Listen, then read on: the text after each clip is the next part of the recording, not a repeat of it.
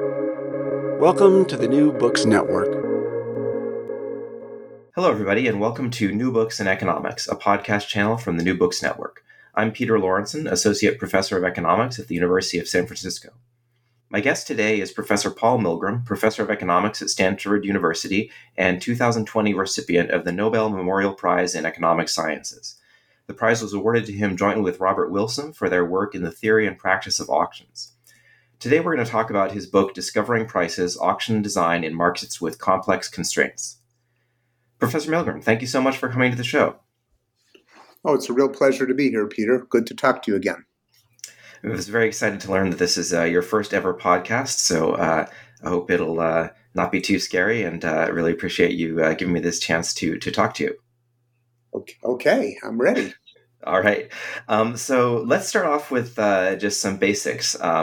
Most people think of auctions as, just kind of a funny way to sell livestock with some guy who talks really fast, or maybe it's something that happens for fine art in a hushed, quiet room where if you sneeze at the wrong time, you might find out that you just purchased a Picasso for $2 million. But, that seems like kind of oddball fringes of the economic system. So why are auctions important enough to devote your career to studying them?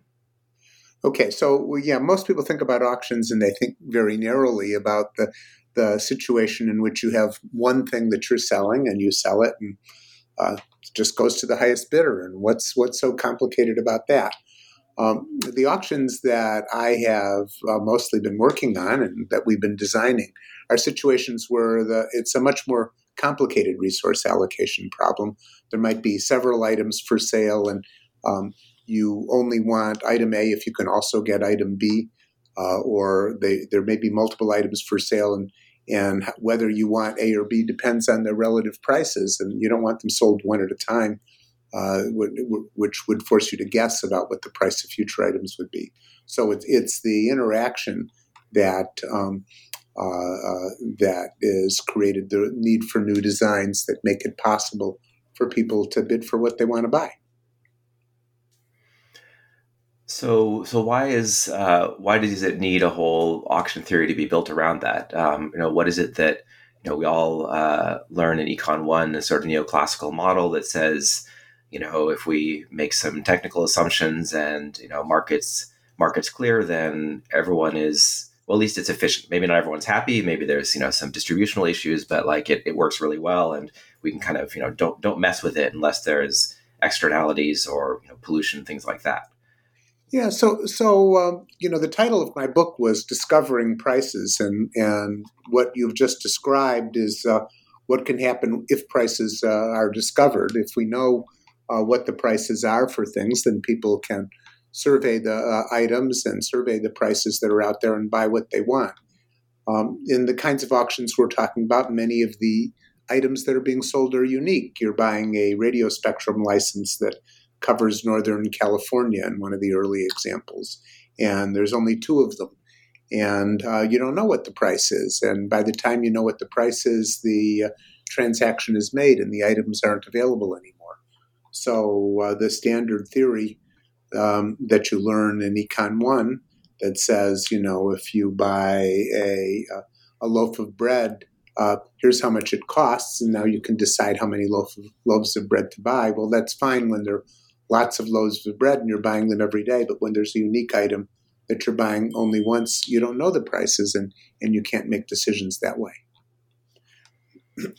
Okay, well, so to make this more concrete, let's plunge into the specific example that you talk a lot about in your book with the FCC's incentive auction. So, and there's a lot of background to even understand what was for sale and why. So what was this? I know you've been involved with several different spectrum auctions, but we'll focus just on this one that you did relatively recently, or helped with. And so what was being auctioned? Why did it need an auction? And what were some of the challenges you faced? Well, you have just isolated for discussion what might be the most complicated auction in history. So I'll go ahead. Okay. Well, maybe if there's a simpler one you want to start with to illustrate some points, that'd be okay too. Well, I think we might as well dive in, and I will try to add the points gradually to it. So, first of all, what is radio spectrum? Why is it sold? So there are frequencies that you can use to communicate whether it's baby monitors or Wi-Fi or garage door opener or your cell phone, they all use portions of the radio spectrum to carry information. And the most intensive uses are a wireless data that's used, for example, by your cell phones. And another relatively intensive use is television broadcast. And what was going on when the incentive auction took place is television broadcast was becoming less important. If your listeners all know that in the 1950s, 60s, 70s, 80s, 90s, that most of the way people watched television was over-the-air broadcast. But by the modern era, we've reached the point where very little television is watched over the air. You have cable, you have satellite, you have the internet that you use to watch shows, and and there's less need for radio spectrum to carry television signals over the air. We've also gotten better at it. The early signals were analog. The new signals are digital, and they're much more compact. We don't need as much spectrum for television broadcast. Meanwhile, since the invention of the iPhone, the introduction of the iPhone around 2007, there's been a lot more wireless data. People are carrying these phones around doing data-intensive things all the time. So the government wanted to arrange to move some of this capacity of the radio spectrum that had been used for television broadcast over to mobile broadband, and that was the resource allocation problem. And it's complicated for several reasons. What made it really unusual compared to other auctions were, there's a lot of things, but two big ones. One big one was that, in contrast to previous auctions, we didn't know how much spectrum we were going to be selling to the mobile broadband companies. It depended on what prices the television stations would charge to give up their own license rights. So the quantity wasn't fixed in advance, and we didn't just say we're selling a certain quantity of spectrum. We had to figure that out in the auction. And so to jump back, just in previous spectrum auctions, where did the spectrum come from? You didn't have to buy it from someone who was already using it. It was just available, and they sold it off? That's right. There were new uses. What happened is, with advancing technology, new frequencies became feasible to use. So higher frequencies, when originally early radio and television used very low frequencies, and that was all the technology allowed us to communicate with. But then higher frequencies became available. And sometimes frequencies became available because government uses ceased. There used to be, more spectrum used for radar, for example, that was set aside for the government to do, ship-to-shore radar, long-distance radar, and those things fell out of use. So yeah, most of the spectrum was unused in the past, and this was one of the first big auctions. In fact, the first big auction in the U.S. that involved reassigning spectrum, that is, deciding how much to take out of use and move to a new use. So that kind of puts the government in the position of being a sort of middleman or a market maker, as opposed to just reallocating. Why does the government need to be involved in this case at all? Couldn't you imagine that this television stations, if they have the right, if they already own a chunk of spectrum, couldn't they just sell it off to whoever wants to use it? So let me start with an analogy that will help your listeners understand that a little better. It's a little bit like urban redevelopment. Imagine you have a downtown area and you've got a lot of not very valuable properties, and you want to reassign them. You want to raise all the individual houses, for example, in some blighted area of Detroit or something, and build a new project there. An individual house is of no particular use to a developer who wants to develop a large project. You need to coordinate the sale of many such houses, and you always have a problem in those of what's called the holdout problem. If I'm trying to acquire all the properties in a particular block, and one homeowner doesn't want to sell and holds out for an outrageously high price, they have a lot of power to block the project. And individual homeowners have an incentive to do that if the project is valuable. And it prevents these transactions from taking place. So in urban redevelopment, too, there's usually redevelopment agencies. Sometimes eminent domain is used where people are forced to sell to enable a project to move forward. And and that kind of thing is true in radio spectrum, too, because television broadcast rights are not much used to a mobile broadband company. They're a different kind of right, and they need to be reconfigured and recombined so they can be used for mobile broadband. Television uses very high-powered signals from a single station at a single location, and mobile broadband uses lots of low-powered signals you carry around your telephone, and you generate a signal that carries your voice or data from wherever you happen to be in some geographic area. And the engineering of the system is completely different, and the kind of rights that you need in order to make that use are completely different. So it's a redevelopment project similar to redeveloping land. So kind of like to take a stab at another metaphor, if it's that they're using the same spectrum. So it's kind of like we had a freeway or maybe a better analogy would be like a railway, like centralized, owned by one person with just trains going one way or the other. And now we're going to replace that railway with sort of a lot of little roads and paths and byways for all the individual kind of cell phone users. Suppose you had two railways. Again, the problem here is we have lots of television stations. There are about 3,000 in North America. And they all had different rights, and we didn't want to buy all of them. But, if you had two railways and you wanted a road crossing, you need permission from both railways to get your road to cross, and you need to coordinate with both of them. It's not just a matter of buying one and having half of the service. You absolutely need to coordinate with both. You don't want a train running into a car. So there are engineering requirements that are different for the two kinds of uses.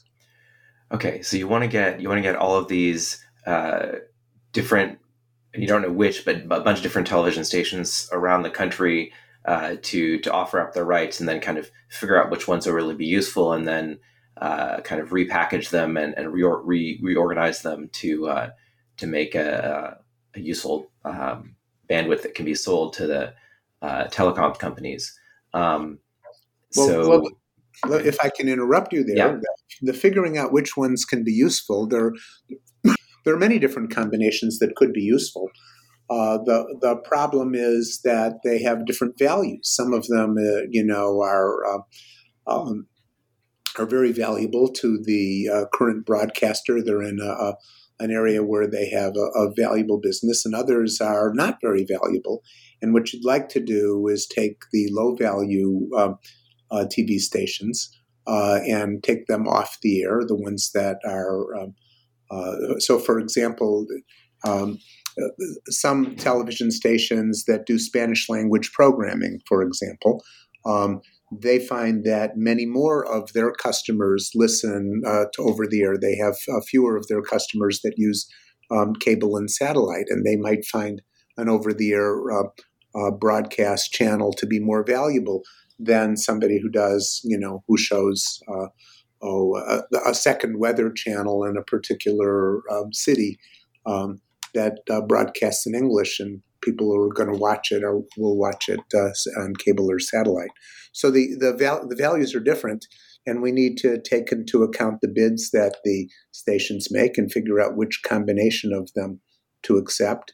And then we need to take the stations that didn't sell their rights, and this was also part of the process, and move them into a smaller collection of channels so that the other channels are freed completely. So we ended up channels 38 to 51 ended up being taken out of over-the-air broadcast, and everybody who didn't sell and was previously located on channels 38 to 41 was then moved down into a lower frequency. Say you might be moved from channel 42 to channel 28, and continue your over-the-air broadcast there. So it was that kind of combination, that kind of procurement that made this complicated on that side.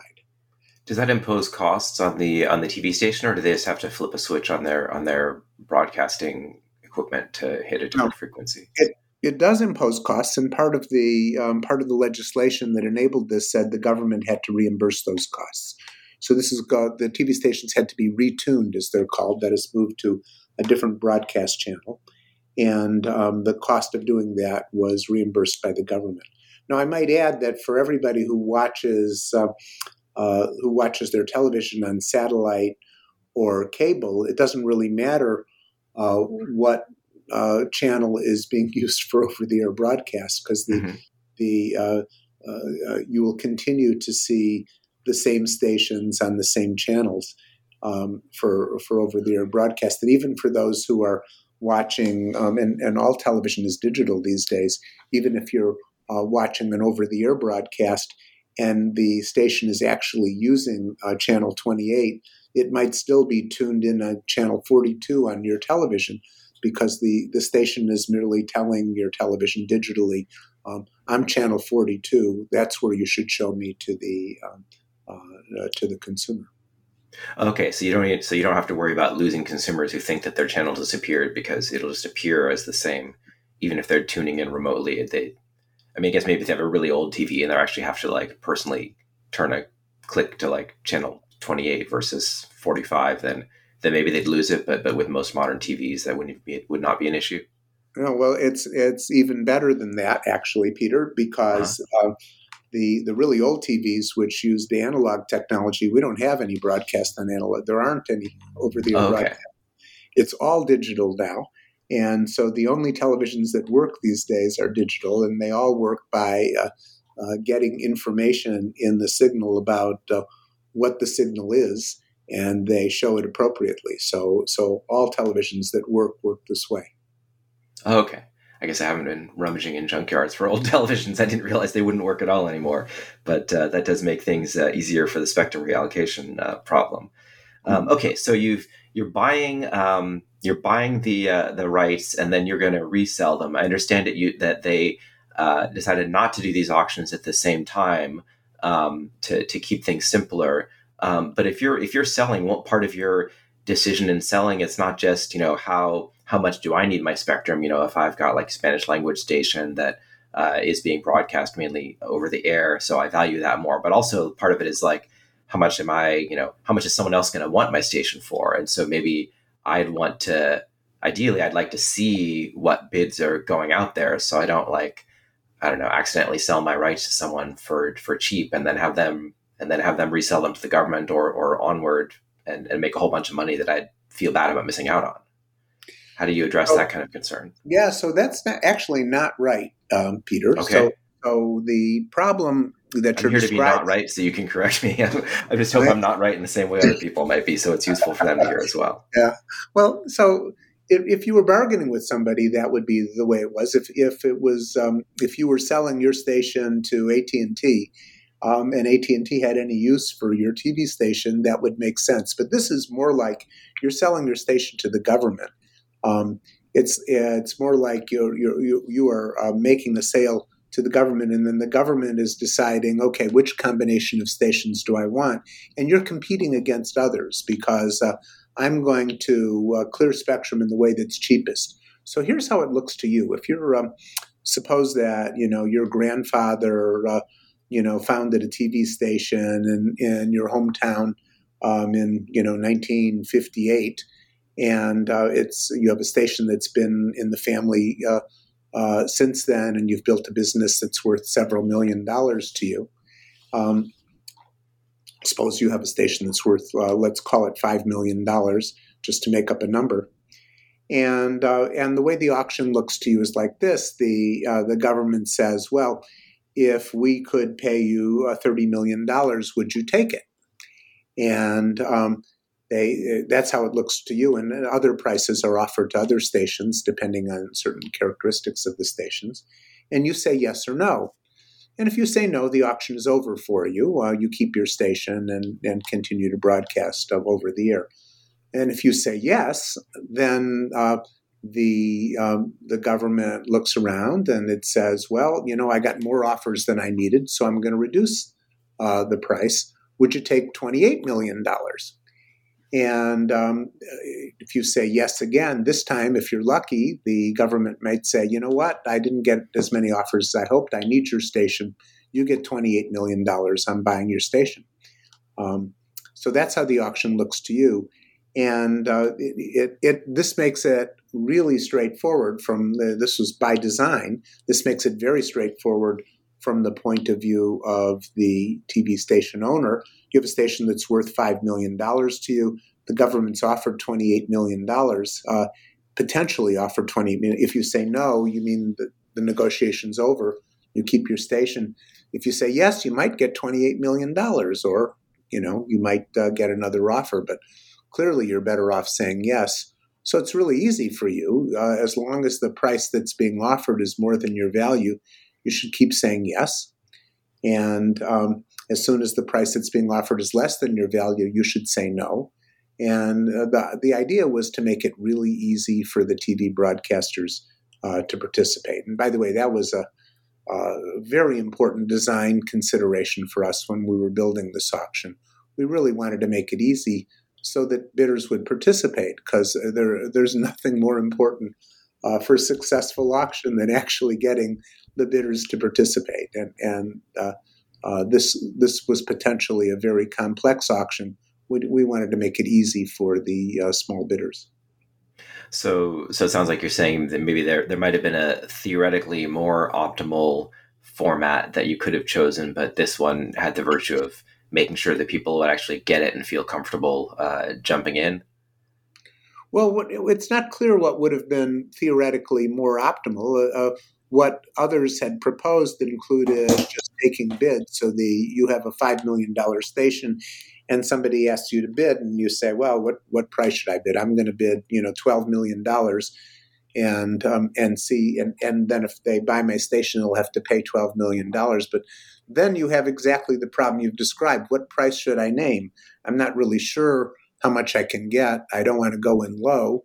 I don't want to bid less than I could get. I don't want to bid too high so that I lose out when I could have had a good deal. What should I do? It's really hard to bid in a simple auction which you're paid as your bid, and it's even harder in this auction because the conditions under which you win are so complicated. They depend on the government saying, well, I could take this station in Chicago and that station in Minneapolis and then reassign everybody around that area, and that would work. Or I could take, a certain station in Madison, Wisconsin, and a station in Joliet, and it depends on the combinations of prices and what everybody bids.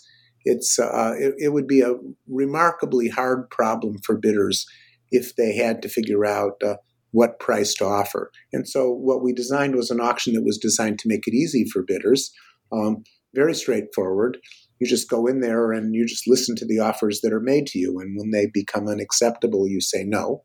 Meanwhile, you keep your hopes up and maybe you're going to get quite a large pad. In the San Francisco area here where we are, the KQED had 3 broadcast towers, and they discovered that by retuning them, they could serve essentially the same population using just 2 towers, and they were able to get $95 million for selling their 3rd tower, because spectrum in the Bay Area is very valuable, and they were able to get $95 million, and I think it cost them $2 or $3 million to do the retuning of their other 2 towers. So they made a nice, hefty contribution to their endowment by participating in this auction.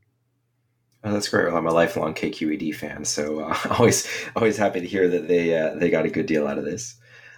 So that was the auction, the first step of buying from the current users. And so, what were some of the challenges with selling it onward to the different potential new users of the spectrum? Well, again, the other big challenge that was really novel is that we didn't know how much spectrum we were going to be transacting. So, depending on the prices that the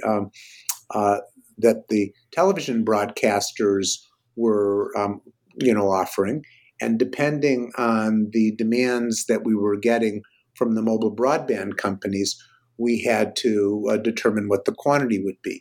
And this is different from, and you might think that this also is textbook Econ 1. You have supply and you have demand, and you look at where the supply and demand curves cross. But the Econ 1 textbook considers the situation where there's just one homogeneous commodity being sold. I'm selling corn, and I have a demand for corn and a supply for corn, and I end up with the price of corn. Here, the situation is quite different because every television broadcaster is contributing in a different way. It's if I buy, KQED, I get a particular broadcast license in a particular area in San Francisco, and I can combine that with other licenses in a particular way. And KQED may have a unique price that's different from all of the other prices because it's offering a different combination of resources. So determining the quantity was not just a matter of, here's the quantity, here's how many stations are offering. The stations differ in their location, they differ in the interference that they are creating in the spectrum, and I need to buy the right combinations or a suitable combination in order to clear spectrum. So determining cost of a particular quantity of spectrum was complicated. And then determining the demand on the other side, if I had channels 38 to 51 cleared, which is what we actually did in the auction, then I would be selling licenses to San Francisco and Chicago and New York and Los Angeles and Boston. And I needed to add up the prices I was getting for all of those things to determine how much revenue would be coming out of the sale. And I'd have to compare it to the cost of the procurement of television stations and try to get a quantity where the total revenue that I was collecting was sufficiently larger than the total cost that I was incurring in order to pay the cost of retuning the remaining stations, which I've already described to you had to be paid from the auction proceeds by the government. So it was a, historically complicated resource allocation problem. So did you have bids from I thought there was the forward auction, the backward auction, I forget if that was the phrasing, were kept separate. So you didn't actually have as much information about the demand until you already sort of had the supply. How did you reconcile that, or am I misremembering? Well, so you are remembering halfway correctly, Peter. Okay. So the way we actually ran the auction is we set a target quantity. So say we wanted to clear 84 megahertz of spectrum in some round of the auction. So that's 14 channels, and so then we would run the reverse auction. And actually, we started with a larger amount. We started with 126 megahertz of spectrum, which is 21 channels. And we said, what would it cost us to clear 21 channels? And we ran the reverse auction. Then we went to the forward auction and said, well, if we had that much spectrum available, what revenue could we raise? And it turned out that for 126 megahertz, the cost of acquiring that spectrum would have been about $85 billion. And when we ran the forward auction, the revenue we would have gotten would have been about $22 billion, not even close, very far short. So I said, oops, that's more spectrum than we can afford to clear. So then we reduced the clearing target to 114 megahertz, a smaller number of channels. And then we continued to reduce the price and said, well, we don't need to buy as many TV stations as we thought. So we can reduce the prices and have more bidders exit. And then we determined the new price for clearing the smaller amount of spectrum, and then went back to the forward auction and said, well, we don't have as many licenses available as we'd hoped to sell. So we still have excess demand now at our prices. So we raised the prices in the forward auction. And we went back and forth, running the reverse auction and the forward auction separately. We would lower the prices in the forward auction at each round until we had just enough broadcasters selling to clear that amount of spectrum. And then we would raise the prices in the forward auction at each round until we had the demand falling to match the supply. And we did that until we had prices in the forward auction that were sufficiently higher in total than the total prices in the reverse auction. That was our new market algorithm, which is also a brand new thing, by the way. This has never been done before in quite this way.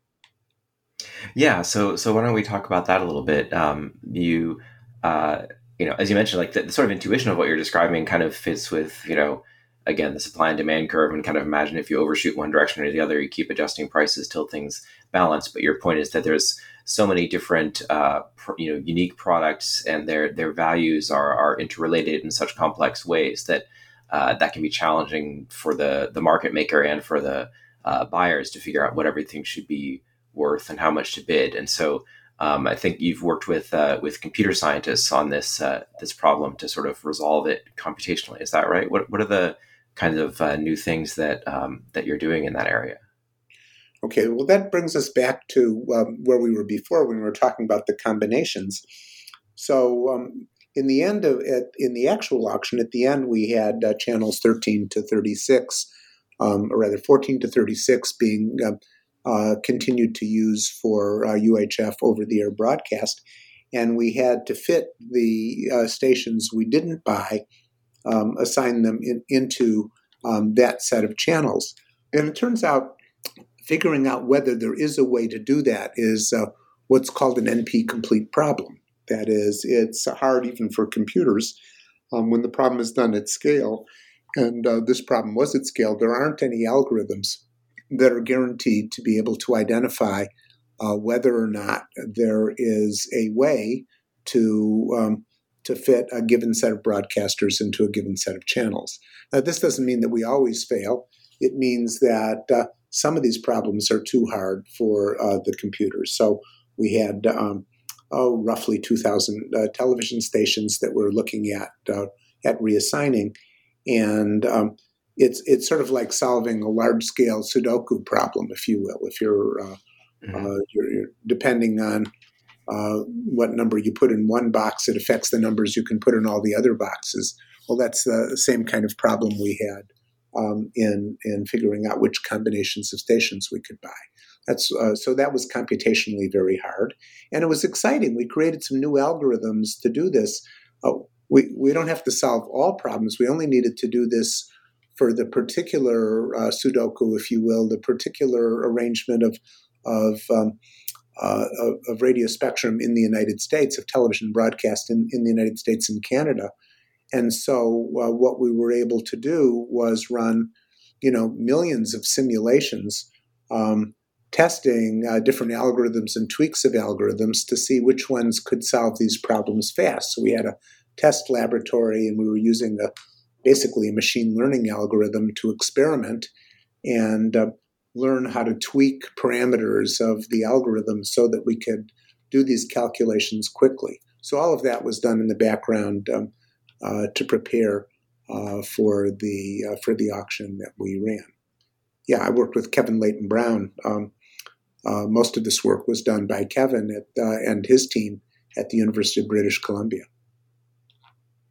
Fascinating. So it's definitely very different from the way that I learned economic theory was all about we want something we can precisely nail down for some general set of parameters, and if we don't have that, and I feel like I was trained that if you just kind of throw a bunch of numbers in a bucket and get some answer out that doesn't apply for all possible values of all possible variables or for some well-defined subset, then you kind of haven't done real work, or it didn't really count. So tell me about that. How has your thinking evolved around that, and when is one the right approach and when is the other?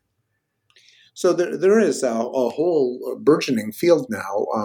That's since you've been in graduate school, Peter, the Econ and CS where the computer scientists originally, and operations researchers before them, were working on algorithms to solve hard problems.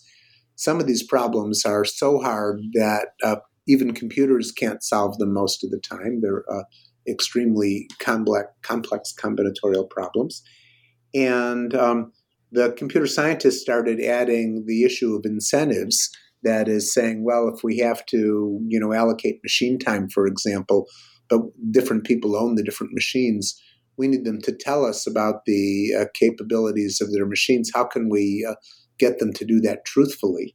And how can we get them to do that truthfully, given that we can't optimize? So economists had developed the Vickrey-Clark growth mechanism to say, if we have to ask people to tell us their values, we know how to arrange their compensation so they'll report truthfully, and we can then optimize. But suppose optimization is impossible because the problems are too hard. What can you do then? And the example that I gave you was an example. The spectrum auction description was an example of just that. It's going to be in your interest if you have a station that's worth $5 million. It's going to be in your interest to bid truthfully in the auction that I designed, or that my team, that Auctionomics, designed. And I think it's obvious to you that if you have a station worth $5 million and I offer 28, if you say no, nothing's going to happen. You keep your station. If you say yes, you might get more than your station value. So it's going to be in your interest to play truthfully. And this is an example of an algorithm that makes it in the participants' interests to report truthfully, but doesn't calculate the optimum. Instead, it calculates something else, which, we showed computationally was a pretty decent approximation of the optimum, even if we can't calculate the optimum exactly. Okay. So, we're running low on time. So let me ask you. We've talked a lot about the spectrum auctions, and I know that's been a big part of kind of applied large scale auction theory out there. But you mentioned you have a consulting firm, Auctionomics, on the side that works on these. What other kinds of aside from spectrum, what other kinds of businesses have a need for this kind of consulting? Well, just a few weeks ago, we made a proposal to the government of Chile for how to sell fishing rights. By the way, the auction I just described to you is probably the most complicated resource allocation problem in history to use an auction design. So the rest of these are simpler than that, but more complicated than what Sotheby's and eBay do. Right. We made a relatively simple proposal to improve the allocation of fishing rights and raise more revenue for the Chilean government. And that also had the objective of reducing concentration in the Chilean fishing industry. So we had multiple objectives, and we made a proposal for them. My team is currently looking at some questions about water rights. There are electricity auctions that we've been looking at where the electrical power is bought and sold. And again, electrical power is not a homogeneous thing. If you flip on your switch at 10 o'clock, it doesn't do you any good to have a generator that's running at 10:05. You need it when you need it.